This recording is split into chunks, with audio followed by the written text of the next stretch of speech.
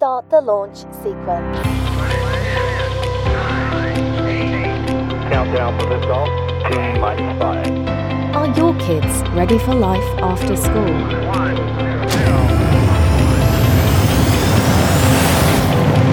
Let's get them ready. Mission control, we have liftoff.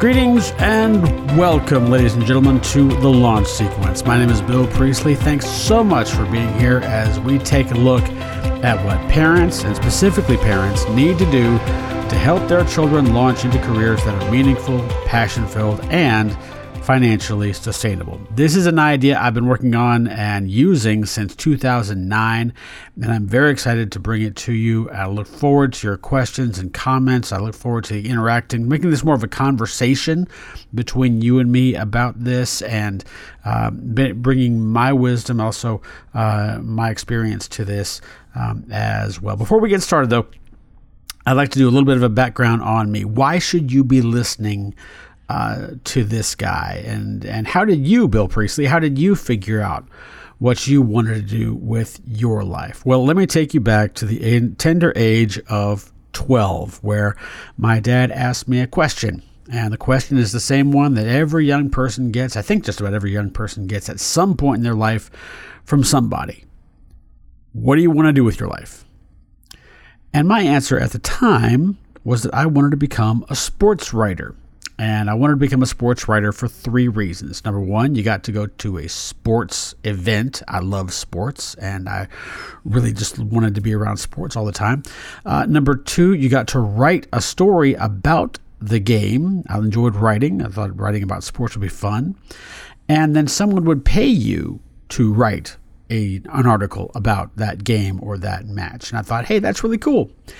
And so I thought the conversation was over, essentially, when I just said sports writer. But my dad had a great follow-up question to that. And that question was, well, how many sports writers do you read?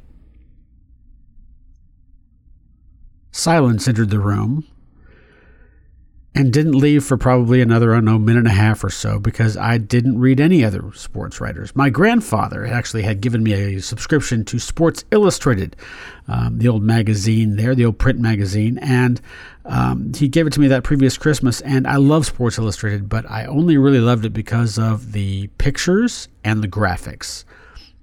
I thought it was a visually stunning publication. I just never read the articles. So when he asked, how many sports writers do you read? I basically didn't have an answer for him. Flash forward several years, I'm in college, and lo and behold, I'm a sophomore, and I find myself as the sports editor of the campus newspaper. And this was rather an interesting conundrum that I found myself in when I went to college. The first week of college, this is a true story, I went into the student center, where the lifeblood, if you will, of the campus, of where the students go. And I went downstairs, and basically I went down the wrong hallway. Now, this is basic. I got lost in the student center. And this is the first week of school. And being lost in the student center at the university that I went to is kind of akin to a mouse getting lost in a paper bag. It's almost next to impossible. And basically, you have 3 choices in terms of leaving the building, or 3 choices in attempting to leave the building, and 2 of those choices will leave the building. The third one does not. And I went down that particular hallway, and I went down this one hallway, and I saw this, what I thought was a closet at the end of the hallway. This is a cinder block hallway. No windows, fluorescent lighting. It's definitely kind of in the, shall we say, the maintenance end of the building, if you will, and kind of grimy. And I saw this what I thought was a closet, and it had the word Paladin on it. Now, the school that I went to, Furman University, their mascot is the Paladin, and I thought, well, I'm a sports fan. I thought this must be the closet where they keep the Paladin mascot's uniform. And I'm not someone who tries to ruffle feathers or get in anybody's, try to cross lines that I shouldn't. And but I kind of got it in me that I was going to try and open this door, thinking completely that it was locked and that there was nothing really for me to be had there. Otherwise, I was just there by myself. Nobody was around me. And I put my hand on the doorknob and twisted, and lo and behold, the door fell away, and I fell into that is not an exaggeration, I fell into the Paladin newspaper office. It's also the name of the campus newspaper. Long story short, a year and a half later, I ended up, and I'm the sports editor of the campus newspaper. Now, I had one of my writers at the time was a senior. He was the sports director of the campus radio station. And he comes in one day, this is in December or so, and he says, "Hey, Bill, we're going to do a game on the radio tonight. And I was wondering if you would like to do stats for us," which, if you're not familiar with that, that's basically marking down statistics, runs, things like, we've scored the last 6 points in a row, such and such has had, now has just got her 10th rebound, things like that. And so I said, absolutely, sure, would love to. Just don't put me on the air. And I was dead serious about that because I was absolutely petrified of cameras. I'm absolutely petrified of microphones. Obviously, I've gotten over that at this particular point. More on that later. But you get the sense of what I was feeling at that particular time, that anxiety about being quote-unquote on air. And he said, sure, no problem. And so we went to the game and did the game. And we had somehow managed, Little Furman University had somehow managed to get Big Bad University of South Carolina to come into our little building and play us out of the SEC. And long story short, we beat the Gamecocks going away. Now, again, this is 1994. Not exactly the Gamecocks that we're talking about here in 2024 or so. That's an absolute juggernaut of a team, of course. But back in 1994, we were having a pretty darn good year ourselves, and got South Carolina to come in. And there was one particular player I remember we were up by, I think, 8 or 9, maybe more at that particular point. Got a few minutes left in the game. And we're just looking for a couple more buckets, and maybe we can call this one iced because we had a pretty good lead at that point. And one of our players, our diminutive point guard, got pinned up against the sideline right in front of our broadcast position. And just to our right is the home team, our Furman women's basketball team's bench. And she got pinned on the sideline by 2 very large Gamecocks. And just couldn't figure out what to do at this particular point. And somebody just yelled out from the bench, "Just throw it cross court." So she jumps out of bounds in the air and just baseball passes the ball as far as she can to the far side of the court, where we had one of the best 3-point shooters in the country lined up, feet just a couple of inches behind the 3-point line. She'd already hit 5 3-pointers that day, and there was nobody within 20 feet of her. And she caught the ball cleanly. Everybody in the building knew what was about to happen. Shot the basketball. It was like it was in slow motion. It goes through the hoop, through the twine. The fans inside that little gym absolutely took the roof off with the roar at that particular point. And it was an amazing event, and one that cemented in my mind. But also, I remember about that moment, Mark, who is my friend, who is the sports director of the radio station, he's doing the play-by-play. And I remember 2 things about that particular moment. Number one, I could do what he was doing. I was very sure that I could do what he was doing. And number 2, I was pretty sure I could do it better than he could. Because I realized in that moment that as he was calling the game on the radio, he didn't care at all about what his mother thought he was saying, or what his dad thought he was saying, or what his friends thought he was saying. All he was really concerned about at that particular time was giving the listeners the best possible picture of what was happening inside that gym. And I realized that's really kind of what I wanted to do in life. Now, you flash back to when I was 12 years old, my dad gives me that question. And if I wasn't petrified of cameras and microphones at that particular point, and I had said sportscaster instead of sports writer, and he said, well, how many sportscasters do you follow? Now, keep in mind, this is about 1985, 86, somewhere in there or so. Still only 3 networks at that time, ABC, CBS, NBC, that you could get, the major sports on. And I could probably run off 15, 20, maybe even 25 sportscasters from that era. I could tell you what I liked about them, what I didn't like about them, what sports they were good at, what sports they weren't good at. It was something that I really delved into. But again, because of my fear about, microphones and cameras, I never even considered that as a possible career path for me there as well. So we go back to college, and that moment happens, and I decided that night that what I want to do with my life is I want to become an NCAA Division I sportscaster. Now, incredibly long story short, 18 years after I made that decision, I got the call to get the job that I really, really wanted. But in the process, I remember thinking if I had never made it there, I wanted to help other people figure out what they want to do with their lives and help them get there as well. So in the middle of those 18 years, I went to graduate school to get a master's degree specifically around the question of how do you figure out what to do with your life and how to use your education to achieve that career. Part of my background in doing this is that I come from a family of teachers.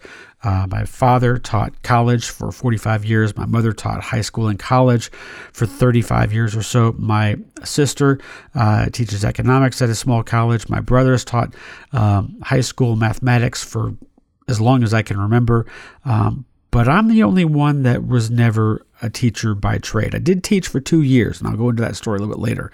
But this is kind of the ilk that I come from, is that I'm from a family of educators. So it's kind of in my blood to be able to teach, and I want to be able to teach you and bring you along this journey. And so here we are, square one of this journey, and I didn't just want to introduce you to me, but I want to introduce you to this process and really go into a major topic of what I want to talk about here in podcast number 1 of the launch sequence. And that topic is this. The question you need to ask your child as a parent is the scariest question of all to ask a teenager or young adult, or anyone for that matter. In other words, talking about that thing about, what do you want to do with your life and so on and so forth, you're not really asking that question per se, but let's back up a little bit. You ask a version of this question every so often. For instance, on your child's birthday, what do you want for your birthday? For school, where do you want to go to college? What do you want to major in? For work, what do you want to do with your life? For relationships, who do you want to go to prom with?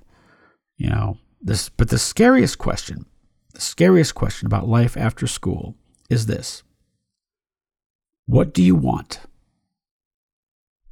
What do you want? Think about that for a second. All of those other questions have qualifiers on them. What present do you want for your birthday? Where do you want to go to college? What do you want to major in? What do you want to do with your life? That's not a question about life.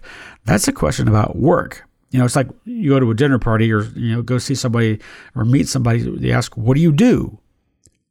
Well, what do you do is about work. Or what do you want to do?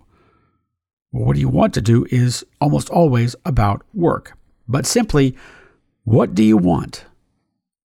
It has no qualifiers, no limitations, no guardrails. Asking your child, what do you want? No safety equipment. Everything is fair game. The true answers to this question come from the most vulnerable places in our hearts and minds. This is the stuff that we hold dear. This is the stuff we desire. This is the stuff that we want. And it's the scariest question for another reason, one that parents can relate to. For years, you've told your child, no, don't touch that. Keep your hands off your sister. No, you can't have another piece of cake. No, you cannot come home after 10:30. No, you can't drive to a college party when you're 16. Don't do this, don't do that. Tens of thousands of times. And yet you're throwing this question out there, what do you want?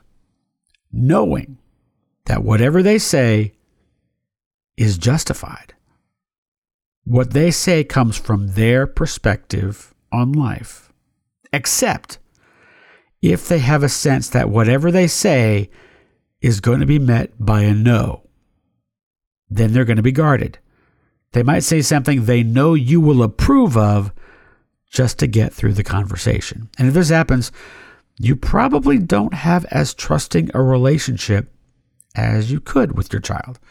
If you want them to be honest with you about this, then they have to have the courage to be honest with you in the past and have not been, quote unquote, burned by it.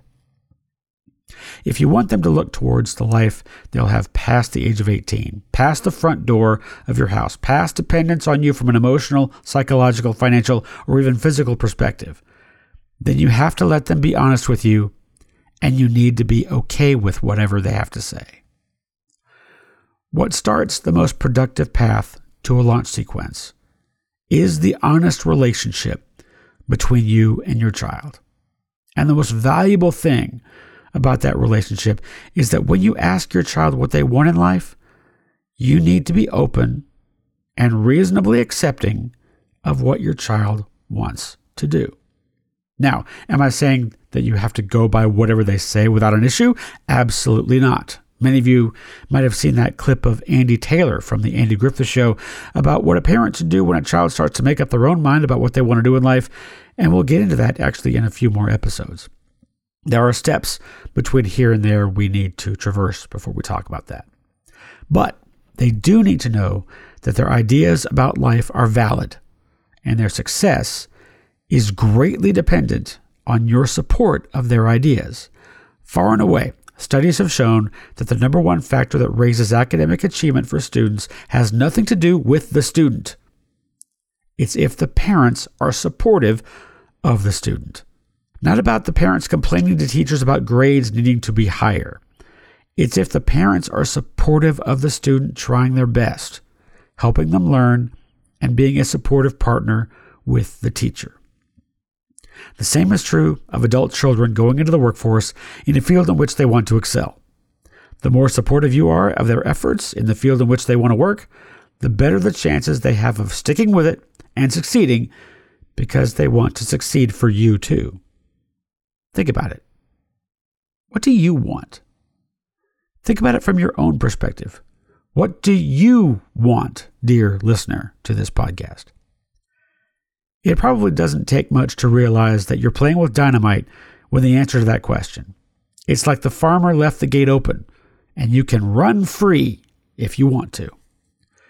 Now you might ask, Bill, why can't we ask, what do you want to do with your life? Or what do you want to be when you grow up? And all those questions are valid, and yes, you could say that they might engender a response that has something to do with occupation or career. But they also imply a concept of work being a struggle. As we said, the word do, in terms of what do you do, implies work.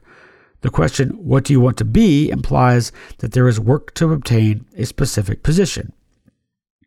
And no, I'm not saying that the child shouldn't work. But what I am saying is that if you really take the guardrails off and ask them what they want, if they're honest, they'll give you the best picture they can of what they want their life to be.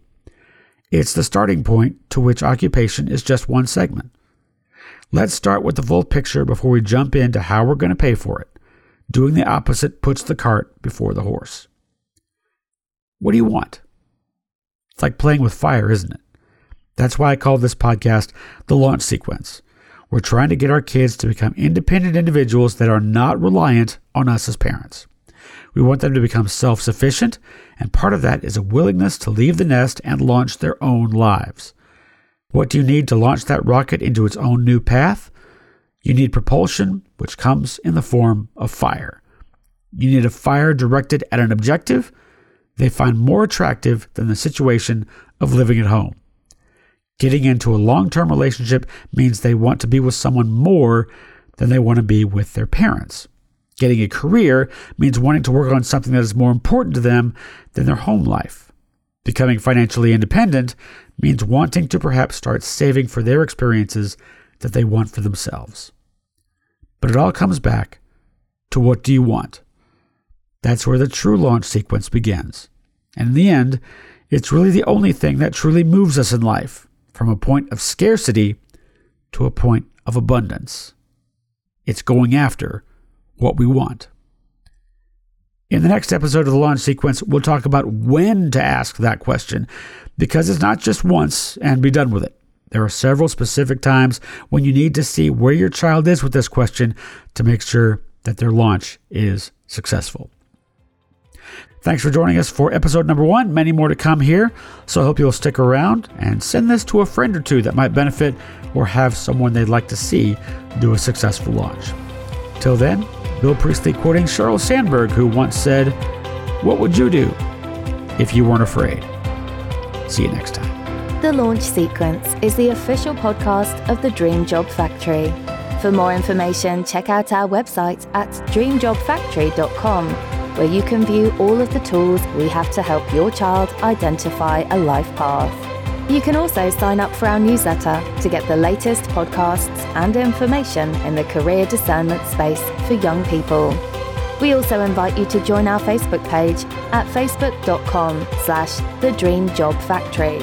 This has been The Launch Sequence, giving your kids the keys to launch their careers.